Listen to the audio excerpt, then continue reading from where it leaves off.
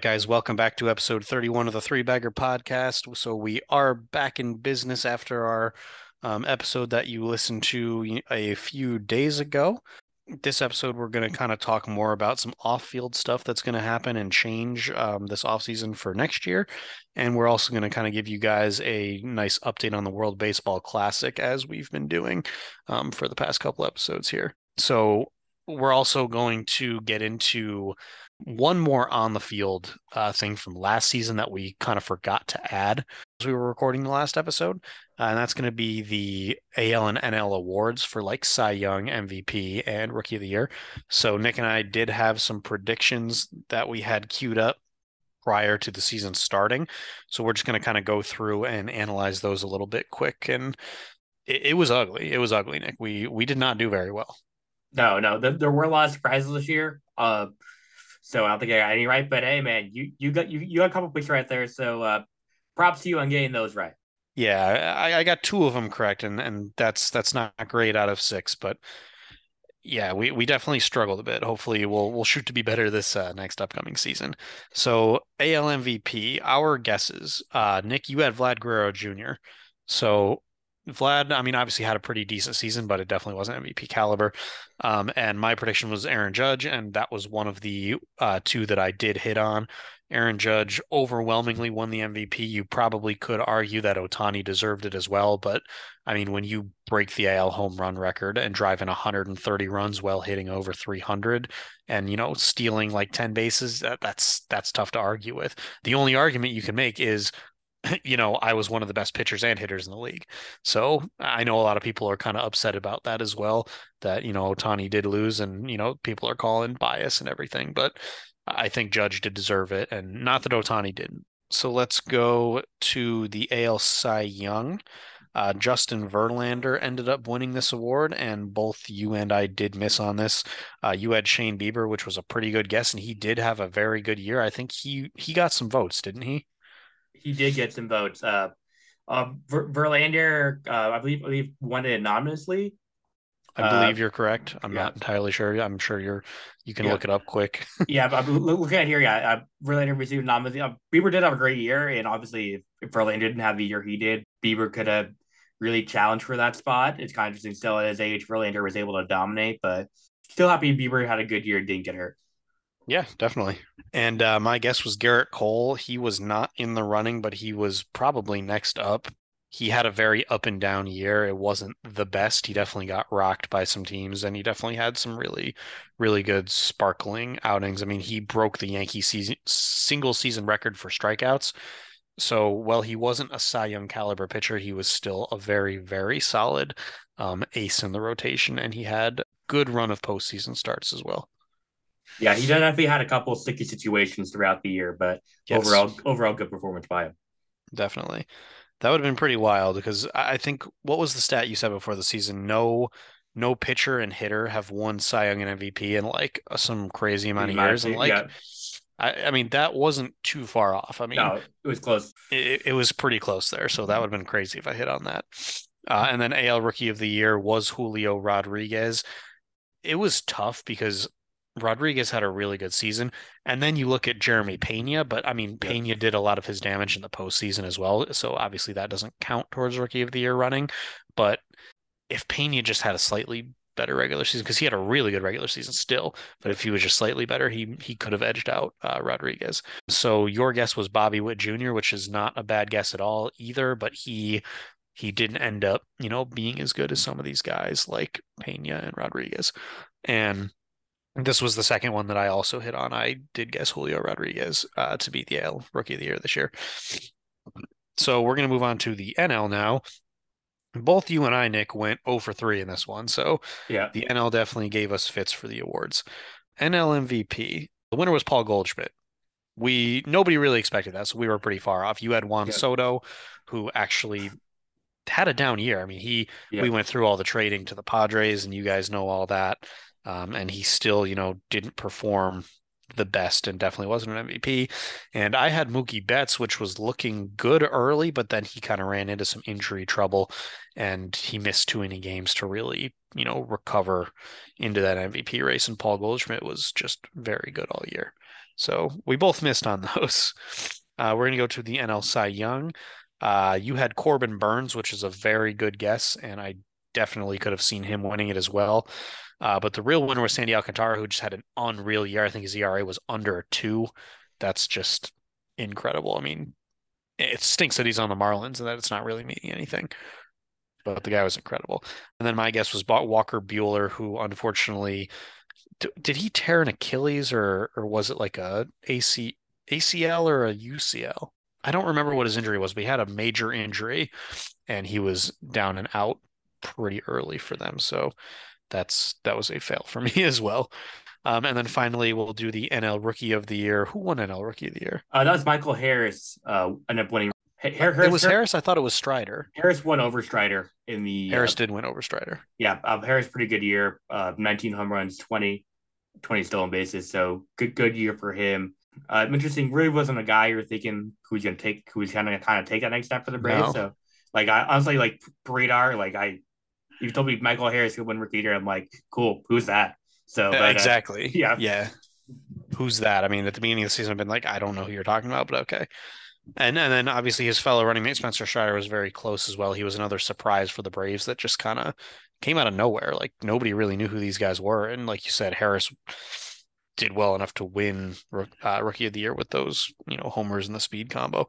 Our guesses here, you took Seiya Suzuki, which wasn't a bad one, and he actually started the year really hot too, but ultimately he didn't end up even qualifying for that race. And then I had Hunter Green, who also had a very up and down year and was not worthy of winning these awards. So that's going to be it for our kind of competitions that Nick and I have against each other. Fair to say for the 2022 competitions of predictions, I probably won them. We will kind of do this again next year. I think this is a fun thing we can kind of keep going every year, and maybe we can kind of keep score of who wins each year, keep a running list of, the overall category, wins between us. I think that'd be cool. Yep. So let's kind of get into the off the field episode here. Nick, you put a lot of this together, so I'm going to have you explain a lot of it. I will interject, when I have some thoughts and when I can. We're going to start it out and kind of go to the MLB lottery. This is a first year thing.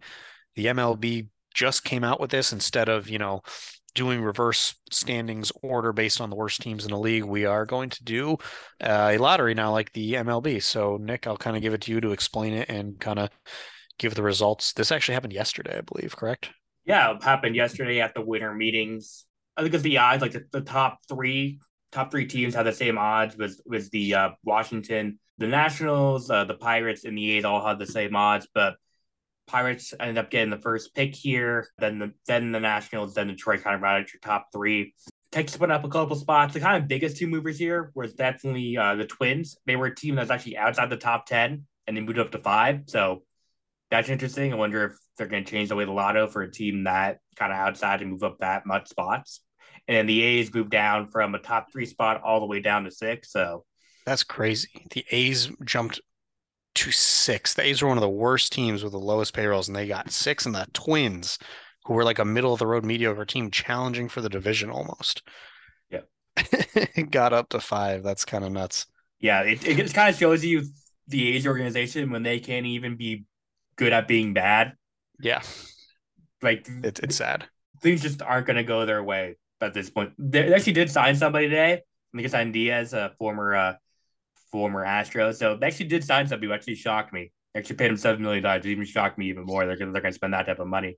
But they're going to trade him. Don't worry. They'll trade him at the deadline. Buddy. They're getting the package deal for him and Sean Murphy together. Who wants them, But yeah, there you go.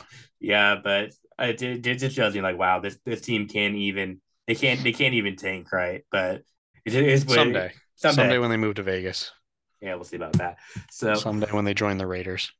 All right, so that kind of the lottery is pretty self-explanatory, and we kind of gave you the ins and outs. So the Pirates will have the first pick this year. So we're going to kind of update you with some new rule changes that are coming. I know we have definitely touched on this stuff briefly in some of our past podcasts, but we're going to kind of bring it to the forefront here and give you what's going on next year. So Nick, I will let you take that away. Thanks, Evan. So we talked about this. We kind of debated about these rules as these rules were proposed. These are now the rules that are actually officially going through. The first one up here is the pitch timer. They will have a pitch timer for next year. Basically, they want pitchers to throw at a certain speed, kind of speed up the game. So that one's pretty self-explanatory. Kind of the biggest one that is going to happen is is banning of the shift. So basically, now we settle it down when we watch the Tarpons together, Evan. Basically, what they're going to do is you have to have two infielders on each side of the infield. They both kind of have to be on the infield dirt, and it's basically going to help some hitters out. Some of these stats I got here from the Athletic is guys like Carlos Santana, who is basically shifted 98% of the time, which is crazy if you think about it. Nico Goodrum was 97, Adam Dickerson was 97, and some of these big hitters, they're 90, 80% of the time. You're going to shift them, and we won't see that next year. So, and guys who it definitely true is like these guys do struggle against the shift because they aren't going to adjust. It's kind of they're going to hit how they want to hit.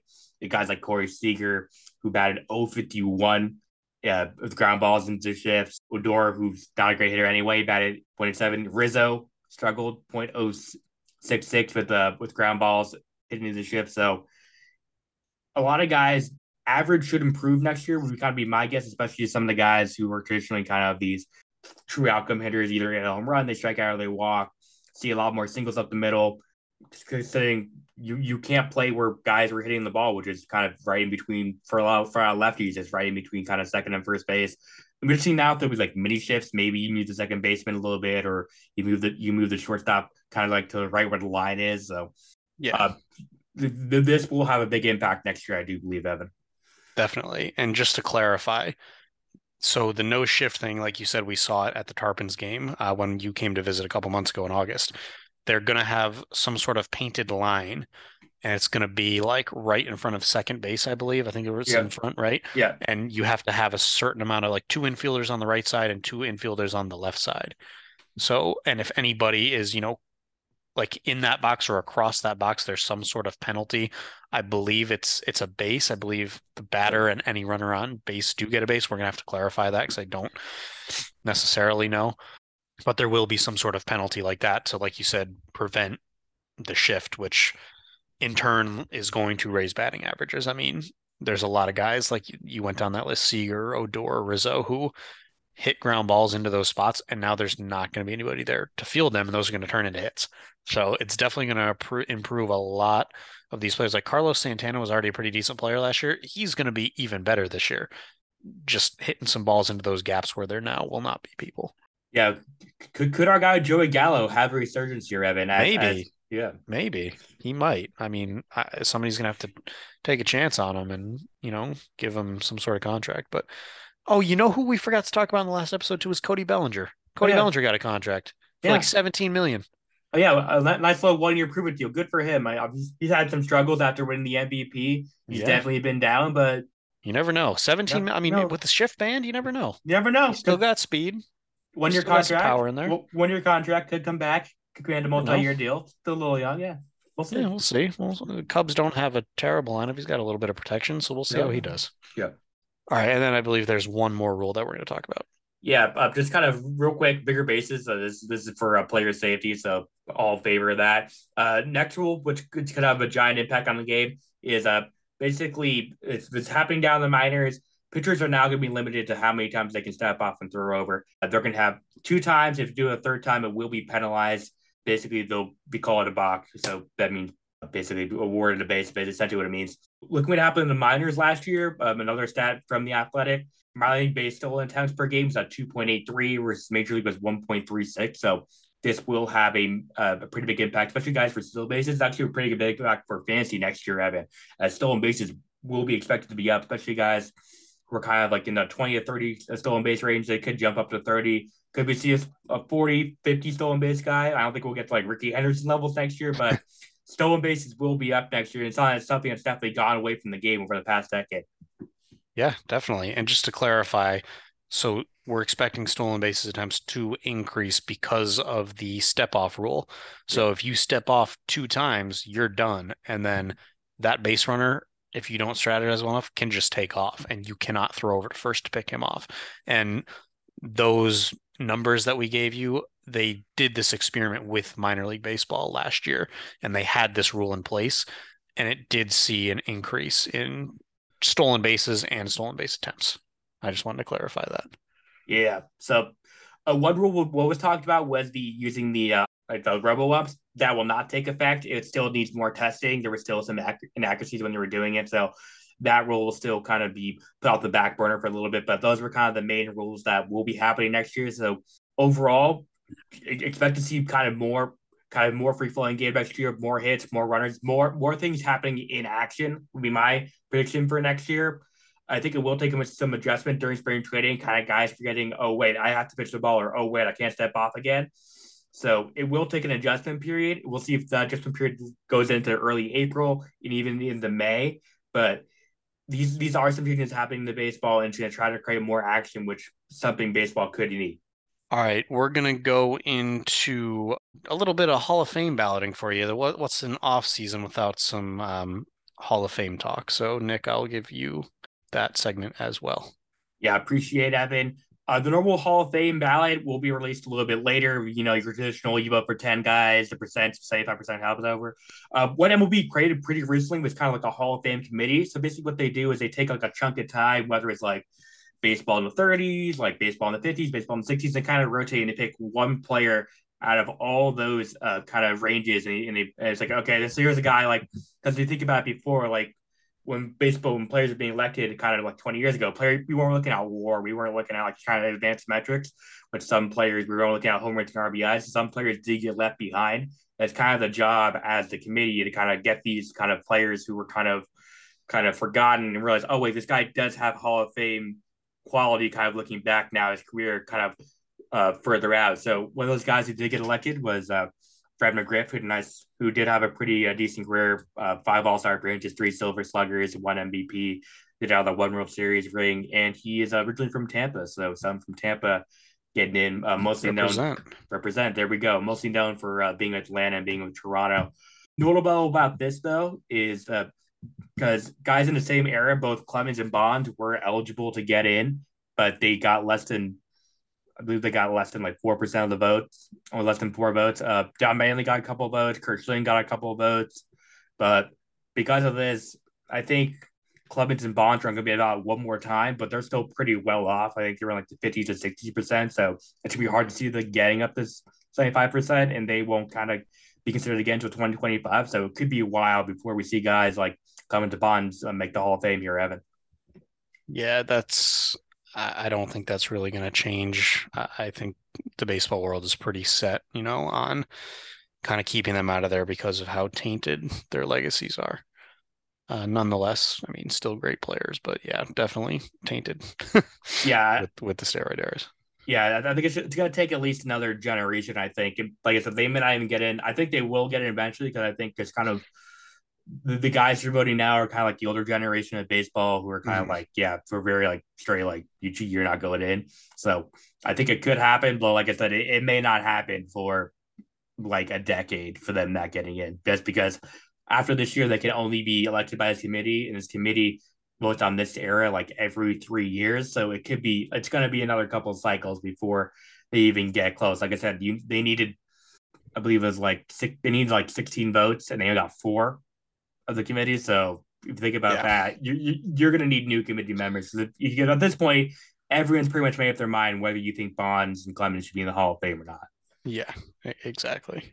All right, and we're going to move on to another smaller segment here and kind of talk about some new stadium rumors that we've been hearing. I'll kind of start here with the Tampa Bay Rays. I'm very just confused about all of this because they want to stay in St. Petersburg. I don't know if all of our listeners know, but the Tampa Bay Rays do play in St. Petersburg, Florida, which is a solid 30 to 35 minutes from the downtown Tampa area. And this has been a big debate over, the last few years when their stadium situation has kind of come into play here. And they want to build a brand new expensive stadium in St. Petersburg. They're the Tampa Bay Rays, not the St. Petersburg Rays. And for the longest time, people have had gripes about driving to St. Pete for the games. And if you brought it back to Tampa, brought it back to Ybor City, there would, be a larger fan base. If you look at some more of their teams like the Buccaneers and the Lightning, who actually have a decent sized fan base, because they are in Tampa. So I don't. This is kind of a head scratch for me. The stadium looks beautiful. It looks beautiful, except for the fact that they want to make the ceiling glass, Hmm. which in Tampa, Florida, where it's constantly 100 degrees over the summer, It's a bold strategy, Cotton. Yeah. yeah, like you're gonna fry some people in that stadium. You're literally putting them under a magnifying glass. So I don't know if they have some sort of special glass that they're gonna use that doesn't heat. I don't know how that's gonna go.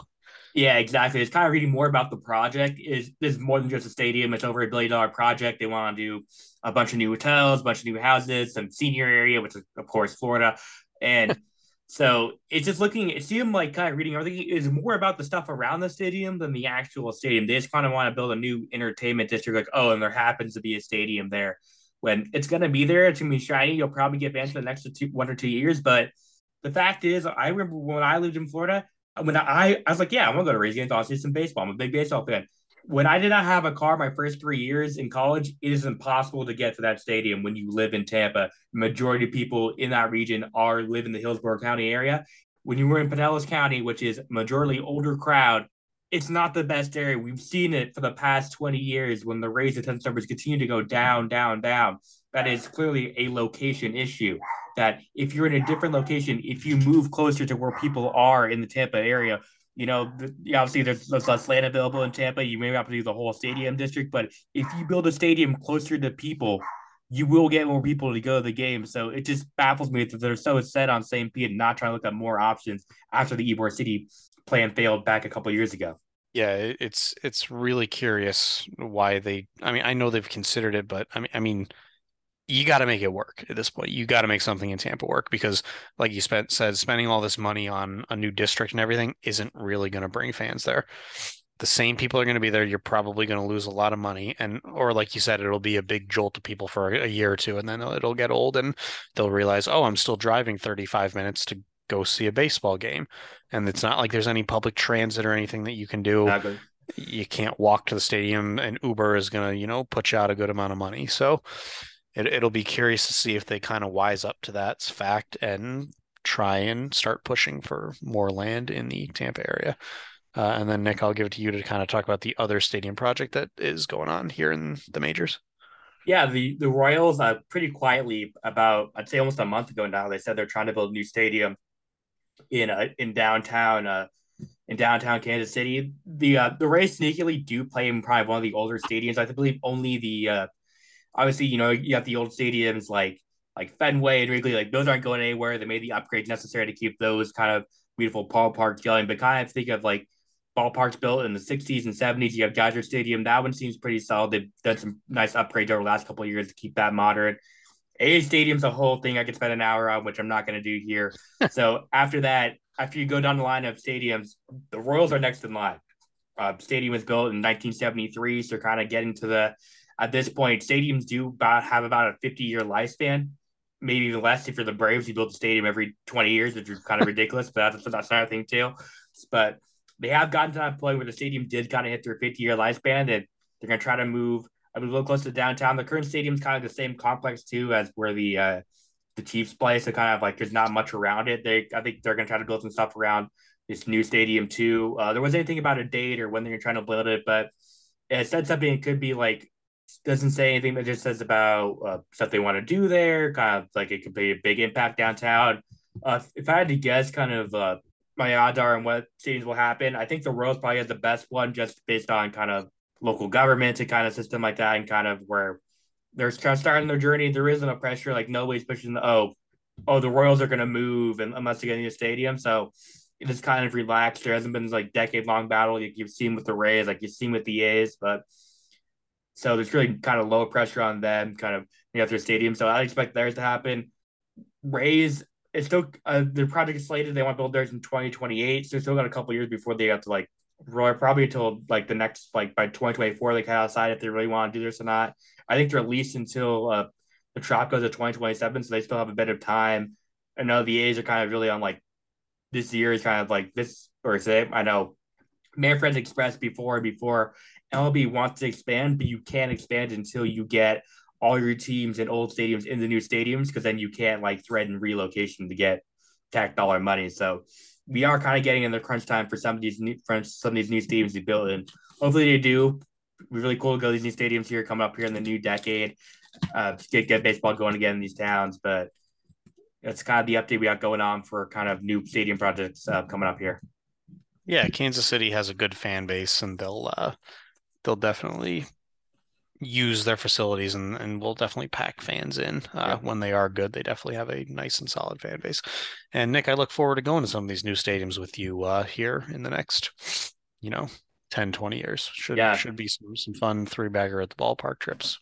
Yep. You can only hope these concepts, especially like if the Rays are like on rebrand number 3 and the A's like rebrand number 10 and 12 by now. So Hey, they're going to Vegas. They're going to Vegas, baby. We'll yeah. push for it. All right. A's to Vegas. All right. Join the Knights, join the Raiders. Yeah. All your friends are doing Yeah. Yeah. it. You gotta follow suit. Yeah. All right, so we're going to kind of go into our last segment here of the show. We're going to talk about the World Baseball Classic a bit. Nick, I'm going to let you really take the lead on this. It looks like we've got some seedings that have been confirmed. This tournament's actually going to happen in March as well. So all teams are qualified up.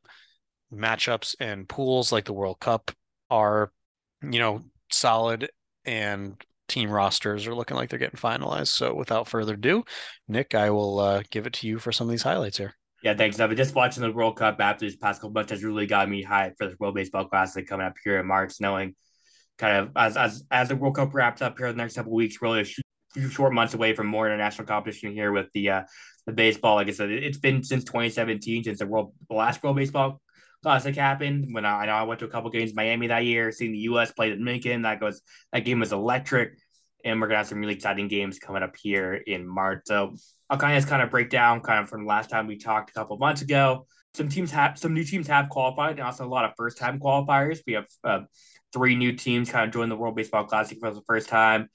Czech Republic, Great Britain, and Nicaragua are all gonna join this time. They all won their qualifiers. Panama, first World Baseball Classic since I believe since like 2010 or something. It's been a while since Panama's back, but they're finally back in the tournament.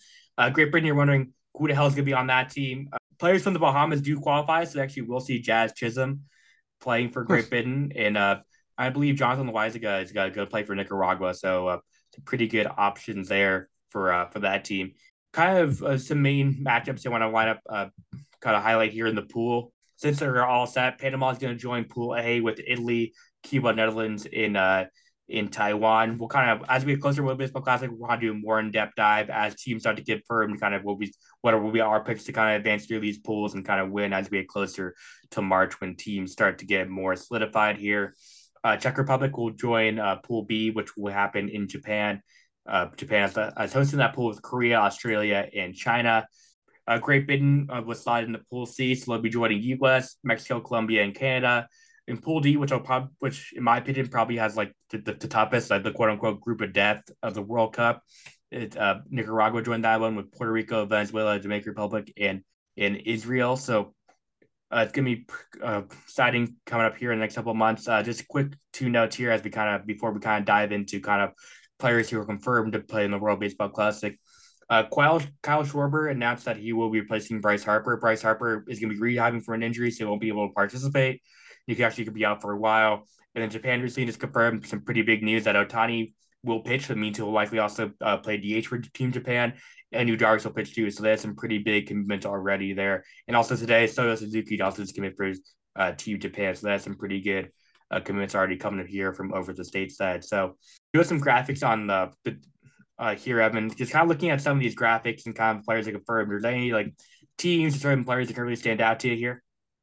Yeah, I mean, obviously the U.S. they have some stars starting here. I mean, if you look at their outfield with Trout, Betts, and Kyle Tucker, that's probably going to be one of the best outfields you can really get in this tournament. And then right next to them as well, the Dominican Republic. I mean, that team is absolutely stacked. I mean, you have Starling Marte, very good outfielder for the Mets. Julio Rodriguez just won Rookie of the Year. Juan Soto's a great player. And then on top of Jose Ramirez, Vlad Guerrero Jr., Jeremy Pena, Manny Machado, and then you have Rafael Devers DHing. That's an all-star team. That's like an MLB all-star team. It's going to be very tough to beat them. Yeah, definitely. It just kind of the way the brackets are set up. It just looked like we could see ourselves at a U.S. Dominican final. I think kind of the way the teams are shaping up, that could be obviously, Japan's always very good in this competition. Puerto Rico has a couple good players here, but just looking at what we've got so far, these are very clearly the two best teams coming into it and kind of do have the best odds to take it as we get kind of more players confirmed. But just looking at these rosters, even pitching, usually the Royal Classic sometimes doesn't always get the best pitchers because pitchers don't want to commit because of the inning stress. But looking at kind of the U.S. roster, we would have Logan Webb, Mr. Cortez, kind of be your 1-2 guys who were very good last year, all-star quality guys, and the Dominican side, but being Valdez and the Cy Young winner, Sandy Alcantara, like that's these teams are going to be very scary. Yeah, it will be interesting to see them kind of, play against other countries and well and kind of see how they fare. It's just another mix of kind of MLB teams, only international here. So it should be a really good tournament. I'm looking forward to kind of getting into it with you. And that's going to kind of be it for our episode today as well. So I'll give it to you to send us out, Nick. Yeah, but appreciate you, Evan. Like I said, World Baseball Classic, more updates will come out in the next when we start recording more episodes. Any more player confirmations, and we'll kind of do a kind of full scale breakdown of the tournament as we approach the tournament coming up here in March. But I appreciate you guys listening. I know we've been off for a couple of months, but wanted to get you out 2 episodes real quick about all the free agent stuff and then all the stuff going on outside in the off season. But I'm sure you guys know about. Make sure you follow us on Twitter and Instagram at 3BaggerPod. And then make sure you head over to Redbubble store, pick up some Christmas gifts, whether you need some 3 Bagger logo merch or some Ybor City, Electric City merch. Plenty of options there to get some great stocking stuffers and secrets and get great gifts out there. So, and just one more thing, as always, the future ain't what it used to be. Thanks for listening, guys.